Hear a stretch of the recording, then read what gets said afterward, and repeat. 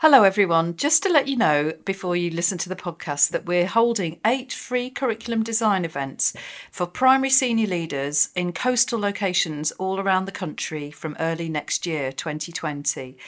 These half-day events are for schools who don't currently use Cornerstones because we'll be covering the essential aspects of curriculum design that if you are using Cornerstones you'll already have in place. Now, as well as covering curriculum design, we'll also be showing you how to reduce workload so you can really free teachers up to teach, and how to craft a curriculum that is right for your school's context and values. We're excited to be joined by the inspirational award-winning Deputy Head Teacher and author Jonathan Lear of Gorilla Ed fame, and you'll also be able to hear from local schools about their own curriculum design journey and the impact they're having. We're coming to Grimsby, Lowestoft, Sittingbourne, Bournemouth, Plymouth, Bristol, Blackpool and Hartlepool, and you can book up to 2 free places on each event. There's a morning or an afternoon option, and lunch and refreshments are included. So it would be wonderful to see you there. Visit our events page on our website, that's cornerstoneseducation.co.uk, to book your 2 free places. Thank you for listening, and it's back to the podcast. Hello and welcome to another edition of The Curriculum, a podcast by Cornerstones Education.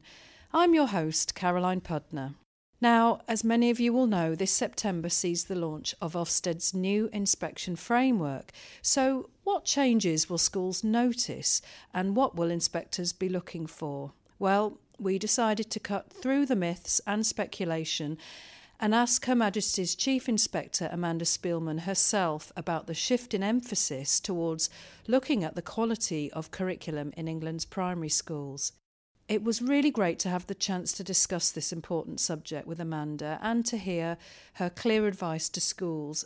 I'd really recommend reading the draft framework and inspection handbooks, which Ofsted has already released for consultation, alongside this podcast. You can have your say until the 5th of April 2019, so do go to Ofsted's website if you'd like to do that. So I do hope you enjoy the podcast and that it gives you clarity and purpose when having conversations and making decisions about your primary curriculum.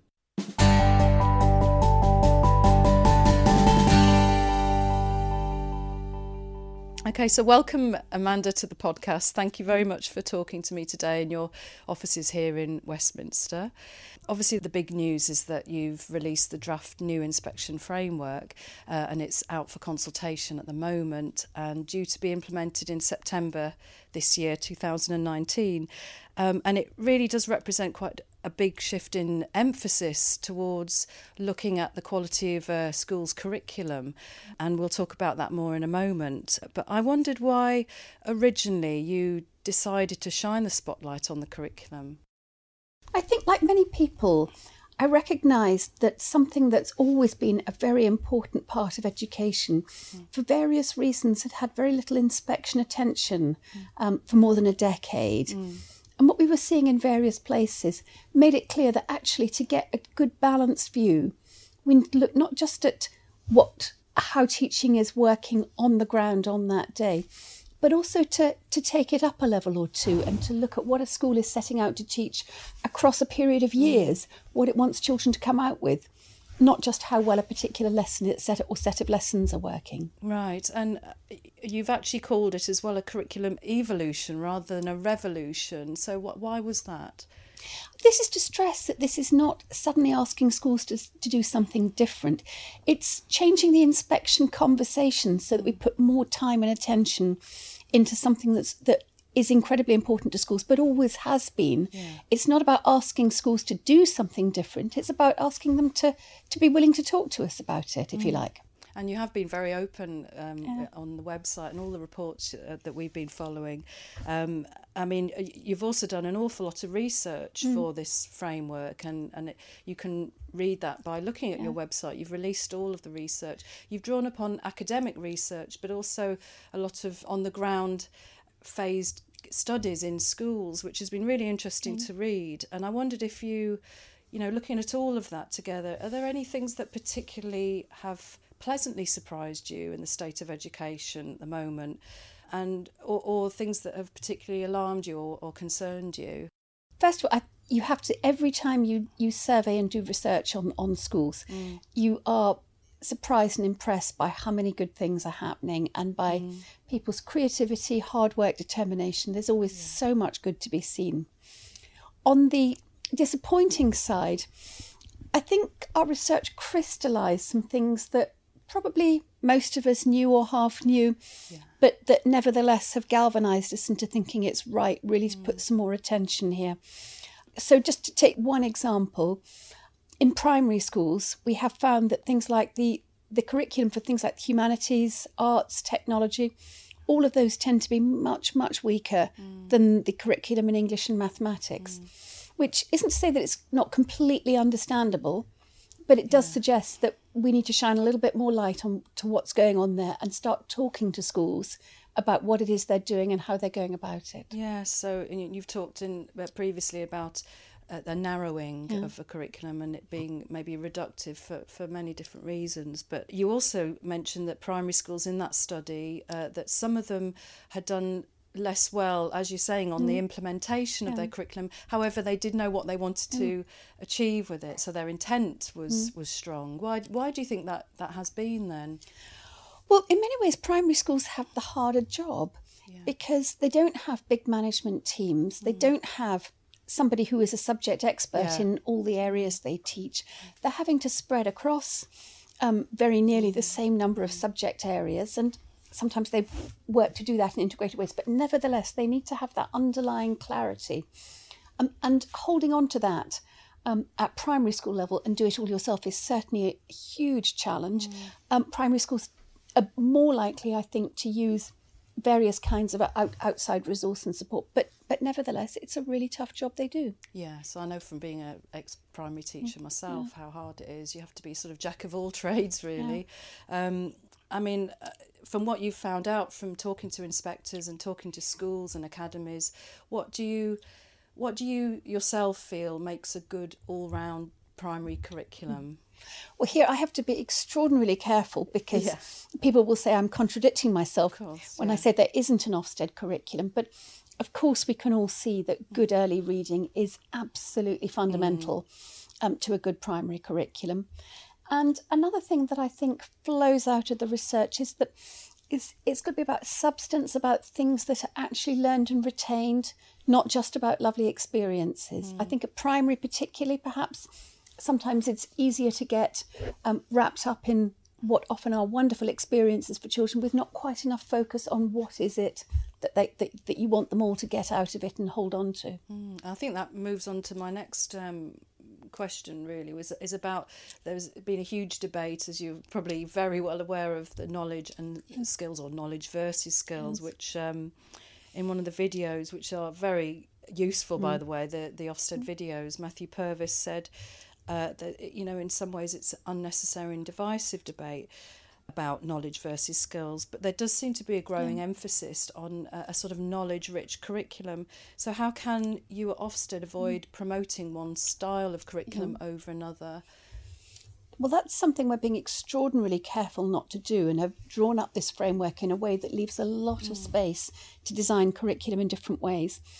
But I think if we look at what all the research that we've drawn on for this framework shows, and where people's understanding has improved over the last decade or two, is that skills development is not something distinct from knowledge acquisition. They both build over time, and skills are a sort of complex performance that draw on what's known. So the idea of a sort of skills curriculum that doesn't have anything to do with knowledge, I think we now know is a bit of a red herring.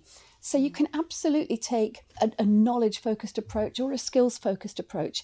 But in both cases, you've got to have that understanding of what it is that's got to be built and retained over time. Absolutely. And that goes back to that the idea of coherence as well. Yes. You need to know where they're starting. I think Sean Harford said that in the interview we did with him last year, about just know where you're beginning and where you want the children to be. And what the sequence is by which you're going to build from A to B. Yes. So I think that's really clear and really good advice for anyone listening, actually, who's worried about the difference between knowledge and skills and the balance. We really don't want people to be worried. As I said before, it's about surfacing something so it becomes part of the discussion. I've been quite surprised how many heads have told me that since they became heads, they've never had any conversations about curriculum in their senior team or governing body meetings, and that they've started having them as a result of this renewed focus. And I'm hoping that that's a good thing for education, that a lot of people are talking about it. Yeah, well, we've certainly noticed it, haven't we, Simon? Simon's here, who works at Cornerstone as well, one of our directors, and we've definitely noticed a lot more questions, people asking about curriculum. I think it's very exciting because this is, like you say, the substance of education. Something that I do really pick up on from your speeches and your reports, Amanda, is how much you're really keen to promote equality in provision, and it does really come through very strongly. You believe, it seems, in having high aspirations for children no matter what their background, and recently at the committee you were talking about special needs, children with special needs, and you seem very passionate about that, about making sure that I think you said in the Wonder Years Curriculum Conference that a high-quality education built around a rich curriculum is a matter of social justice, which is very powerful, and I completely agree with that. How do you think curriculum can help achieve this? I think it's important to remember, can sometimes forget that the function of school, what school does, is give children the things they won't get from their home environment. And the less advantaged your start in life, the more crucial it is that schools understand and lay out those building blocks that take you ultimately to just as good a place as children who've been born with every possible advantage. So making sure that we really recognise it's not that school does something much more than make children feel comfortable with themselves and good about themselves. It's doing something that genuinely is levelling playing fields or getting towards it. But there is so much that more disadvantaged children need for that to be real and not just a statement of wish. Yes, I noticed that you talking recently. I'm very interested in reading and how it's almost like a lock that once you've unlocked that, especially in the early years, you're already doing something towards that level playing field, and it's opening children's horizons. Then, reading is isn't it? so powerful. Yeah. The minute a child can decode and read fluently, they can start learning for themselves. Until you get to that point, you are completely dependent on what adults around you say to you, and suddenly you have that moment where I can read a book, I can learn, I can discover things for myself, I can take myself forward. But it's always a balance, and teachers are so important, because the other thing we can sometimes forget about children is they don't know what they don't know. So they can find some lines of things that interest them, but teachers have that wonderful job of opening up children's eyes to this whole range, everything that they contemplate in their curriculum. And what a child is interested in by the end of primary school or the end of secondary school may be utterly different from what they ever thought that would interest them when they were 6 or 7. Yes. It's our job to open up all those avenues. Yes, I totally agree with that, and I think it is primary work, because that's the area we're interested in, is an incredibly crucial time. So I noticed you say at Key Stage 1 to get the reading really under the belt, and alongside that, widening the curriculum. Well, hopefully we'll see the benefits of that over the next few months and years. Now, going back to the curriculum itself, and you were just talking there about sequencing and progression as well, and your colleagues and yourself have called the curriculum the progression model. Yes. I think, did we have a question about that? Well, someone questioned what that meant. Maybe it was on Twitter. What do you mean by that? Let me give an illustration. It's talking about where children are at, how much progress has been made, by relating it back to the things your curriculum is trying to achieve. If let's say you do a maths test on some simple fractions, one kind of conversation you can have is, well, we've got 40% of children below the expected level, or we've got 7 going back to old speak, working at a 3C or whatever it might happen to be. That's not the kind of conversation that really helps you say, what are we going to teach next week? Do we need to rethink our fractions unit? a conversation that starts saying, we found that half the children are wobbly on adding simple fractions, that immediately takes people to the pedagogical curriculum kind of conversations. What is it that as professionals we want to be doing more of or differently to take these children forward? I think that's the way to think about it. It's to think about progression in terms of the specifics of your particular curriculum and whether you're succeeding in taking children through those. What you're saying is looking at the substance of what's taught rather than what hoop is that jumping through. So I think I'm hoping schools will really, feel the benefit of that in their conversations, like you say. So looking at outcomes, because obviously schools are in this kind of transition period, and they may be nervous about, how do we think, what do we do about testing and outcomes? How would you advise them to approach testing now? Well, of course, outcomes are and will always going to be important. Yeah. I think the important thing is that it's outcomes achieved in the right way. So, again, to take another example, if we find ourselves scraping around saying, is there something I can find that I can give a child a tick on so that I can give them this level and say they're working out level? That's probably not quite the right way. It's about the substance. It's about outcomes really reflecting what the children have been taught and know. I think sometimes it can feel more comfortable to go in the most direct way for the thing that seems most likely to collect marks on the test. Actually, in the long run, children do best when you aim well above that, and when doing well in the test is almost the byproduct of having been taught well and thoroughly and really practiced and got interested in what it is you're being taught. So it's something about aiming high, but not in a sort of vacuous way with lots of just lots of morale building messages, but saying we want to teach all children to this level that's probably above the test, and we will work right the way through it. And then they will take the test in their stride. Yes, you've said that actually, that if the substance of curriculum is right, then the outcomes will come. And in fact, Sean Harford also said that you don't teach reading test or children how to do reading comprehension. You teach them, you expose them to reading and you teach them how to read. And then, your outcomes will be better.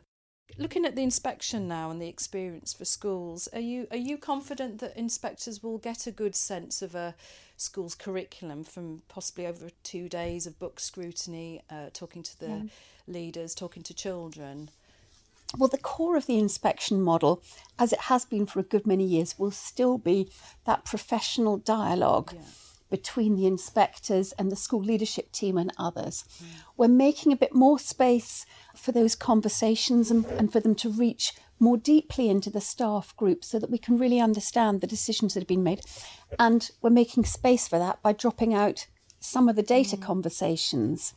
It's a light touch inspection model, especially when you compare it with most countries, we cover a lot of ground in a relatively brief visit. But the aim is to really use that intensively to draw together the picture from a lot of different aspects of how a school runs, none of which is perfect, definitive, a basis for judgment in themselves, but to draw them together, to relate them and say, here's what we think it adds up to. And we've been piloting that. I think we're running nearly 250 pilot inspections. Oh yes, I read that. Yeah. In the programme, we did something like 50 of them in the autumn. Right. There's a really big programme, and there in each wave of pilots is giving us the information that we need to iterate. But broadly, the message that's coming out of it is positive and reassuring. Okay. Not just that it's doable, but that people actually welcome it and feel they're having richer, deeper conversations that get more to the heart of what you would want schools to be thinking about and have their thinking tested on. Yeah, so there's a pre-visit conversation as well, I noticed. So, hopefully that will give them enough to go on. Yeah, there's a bit of a discussion about that. We've proposed having the planning conversation on site rather than off site. That seems to be a little bit more controversial than the core proposals, which we know are very strongly welcomed. The aim of it is to make sure that if you plan off-site with just the data that's available ahead of an inspection, then it's hard for it not to end up a little bit data-driven in terms of the things you want the inspection to focus on. If you do the planning together with the head in and really have that preliminary conversation about the sort of strengths, weaknesses, the things the head's comfortable with, the things that they're not so comfortable with. That lets you shape an inspection that is a bit less data focused.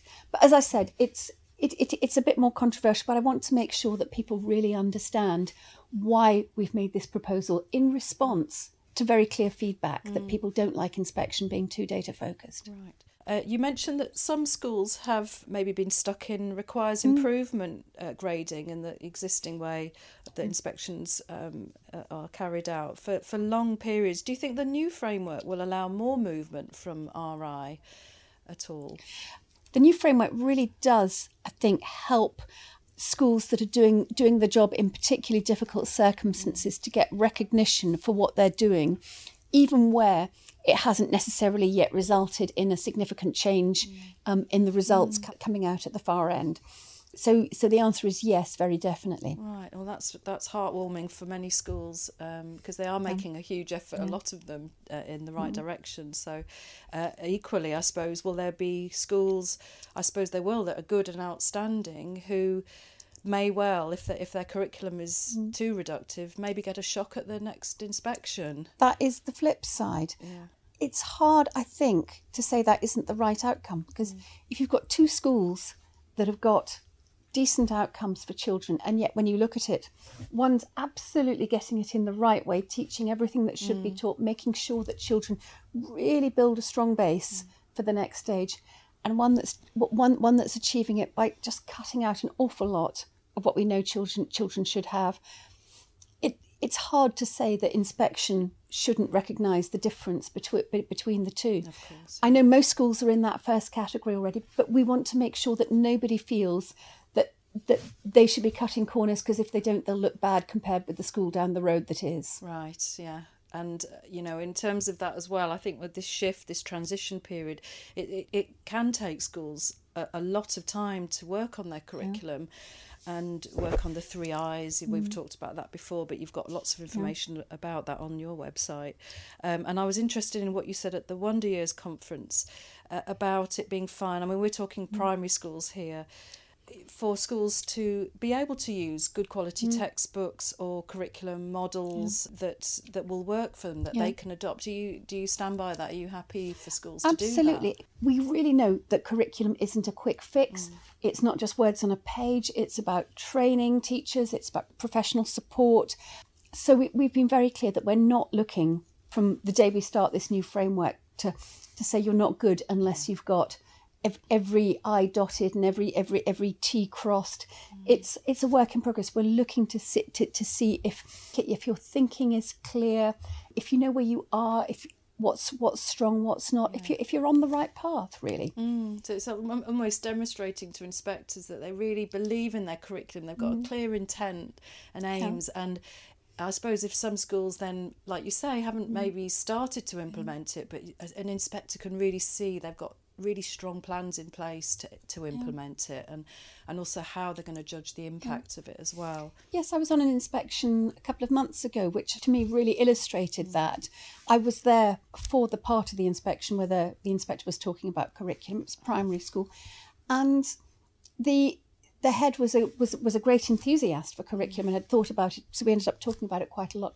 And she'd also recognised that the model that she'd put in a few years before was good, but it wasn't quite doing everything she wanted. And she was able to explain really clearly where she was on her thinking about what they needed to adapt and develop in order to make the model she'd chosen as good as it needed to be. And it was so clear, her analysis, her thinking, and the steps she'd taken and were in progress. It was all logical, sensible, and the inspector came away very comfortable and saying, no question, that's good. Yes, so that's great. And I reckon a lot of heads will relish having the chance to really think again of their setting and to create a curriculum that's right for their school. I mean, at the same time, I want to make sure we don't allow an idea to come about that this is about sort of reducing expectations overall if a school happens to be in a disadvantaged area. That there's a little bit of a slippery slope that people can sometimes slide into, that our children don't need X. And those are words that always make me a bit nervous. because coming back to the social justice is saying any child can be born anywhere, anytime. None of us knows. We might have the next Einstein in a reception class in Sheffield next September. No matter where they are, children need to get to this, to have the opportunity to get to the same place. I'd say it's morally important. Absolutely. It's whatever your background. And we've got a lovely school in Birmingham, Lee Forest, which is in one of the most deprived areas of the country, but is in one of the top 10% of, for impact. And I think they do that because their ethos is so strong, and they believe every child is remarkable, and it just exudes that. And fantastic. But I agree what you say though about it. You've still got to get the substance right, and you can know your school and know your area, but it's almost like despite your area, you go for it. And we've got the 2014 curriculum. It's how you put the flesh on that to fit your setting and really bring it to life. That's I think it's for a lot of heads, that's going to be a positive experience for them. Now, looking at positive experiences, and also another issue that obviously we've heard a lot about is teacher workload. And I'm very interested in how you, Amanda, feel that this new framework and the shift in focus to curriculum may actually impact on teacher workload and teacher well-being if they're not so data-driven and having to collect reams and reams of data. Do you think it will make an impact? I hope it will make a significant impact to the amount of sort of data collection, data analysis that gets put on teachers. There's another shift implicit in this that I think is a really helpful one for teachers, which is in the current model of inspection, a great deal of the weight feels as though it lands on the shoulders of classroom teachers, because there's relatively little about the decisions that are made by leaders, by subject heads in secondary schools, which teachers then execute, but aren't the people responsible, but haven't been responsible for making those decisions. We are explicitly putting more weight on those decisions that are made further up. So more weight lands on those conversations and less weight sits on the shoulders of classroom teachers. So actually, I think that as heads and leadership teams get accustomed to this new model, they will realise that it puts the weight in a different place. So perhaps there'll be a little bit less pressure on teachers to have the perfect Ofsted lesson and the perfect plans for everything, and a bit more on have we really thought through things through at management level, because that's what Ofsted seem to be particularly interested in. And also the bigger picture. If you're thinking curriculum level, that's a big whole school sequencing. So one lesson out of that, as long as you can say what that this is part of this sequence of lessons, then it's I can see your point. But we're trying so hard, and have been for a long time, to be clear. This is not about expecting every lesson to be perfect, or every bit of planning to be done in the same way, or monumental amounts of triple marking. Red herrings, myths so easily start flying around the system. Beyond that, I often find that people are a bit confused about the reasons about what we're doing when we observe lessons or look at books. It's not about making a judgment of the books themselves, saying, I'm sorry, these books just aren't good enough, that I can't possibly give you a good with those books. It's about triangulation. If your senior team has told you that this is the curriculum, this is how it works, and this is how you take the history strand through, when you're looking at books, it's not necessary to say, is it good or bad, but is what's actually happening what leadership think is happening? Does it flow all the way through? The same with lessons. It's not about, is this good or is this bad? It's saying, does it all hang together? Are we hearing a consistent story? Can we draw together and say, yes, this is this is the picture of the school? Are there bits that don't stack up? So I think people can often, I think teachers can often feel it's about directly judging them or the particular bits of class in the set of books that an inspector happens to look at. And that can make people feel under more pressure than they actually need to feel. So if there is a real message here that it is not a judgment hidden in each little thing that an inspector looks at. It really isn't. Yeah, I wish I was being inspected now then rather than 10 years ago. Yeah, no, I think that makes it really clear. It's the big picture, and it's the way, it all goes back to that implementation of your intent. You're looking at how it's all getting implemented, and so it'll be interesting to hear from schools as well about how they find that. Book scrutiny is also useful for getting that picture over time, because the day of the inspection is a snapshot, and the focus on curriculum is a recognition that education is something where you can't draw that much from one day in a child's life. That whole picture of what you're developing over a period of years is really crucial. So we're trying to find better ways of getting a handle on that true progression. Yes, and that journey.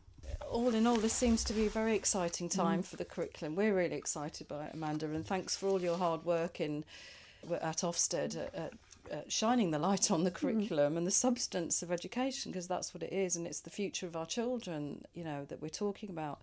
It has great potential to really broaden their horizons, but there is obviously a lot of work to be done. What do you feel are the main challenges for you at Ofsted, but also for schools, do you think, in the next few months?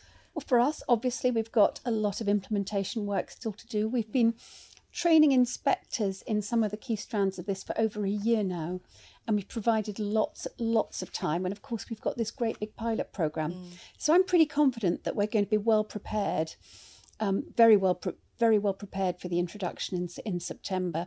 But we mustn't let any ball drop, obviously.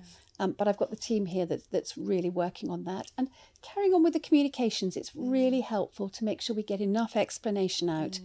We put a lot of stuff out very early to try and give everybody the best possible chance to understand.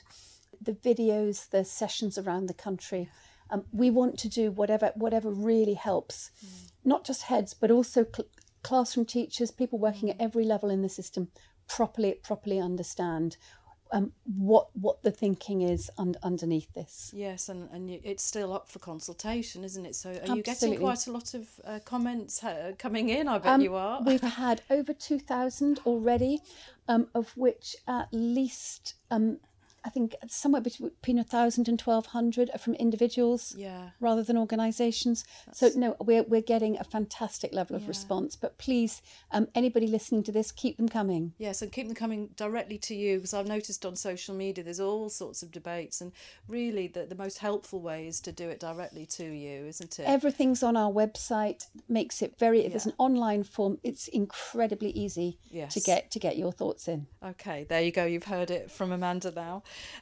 So do, if you do have a comment on it, do go and have a look at all the information. There's the framework on Ofsted website, the handbooks are there, and the research as well, which is very interesting to see all the research that's gone into it. Well, thank you so much, Amanda, for your time today and for talking to me. I know for our listeners, we have lots of school leaders, but teachers as well who listen, and I'm sure that it'll give them lots to think about over the next few months. That's great. Thank you for giving me the chance to talk to you. Not at all. So until next time, listeners, thank you for joining in today, and until next time, goodbye for now.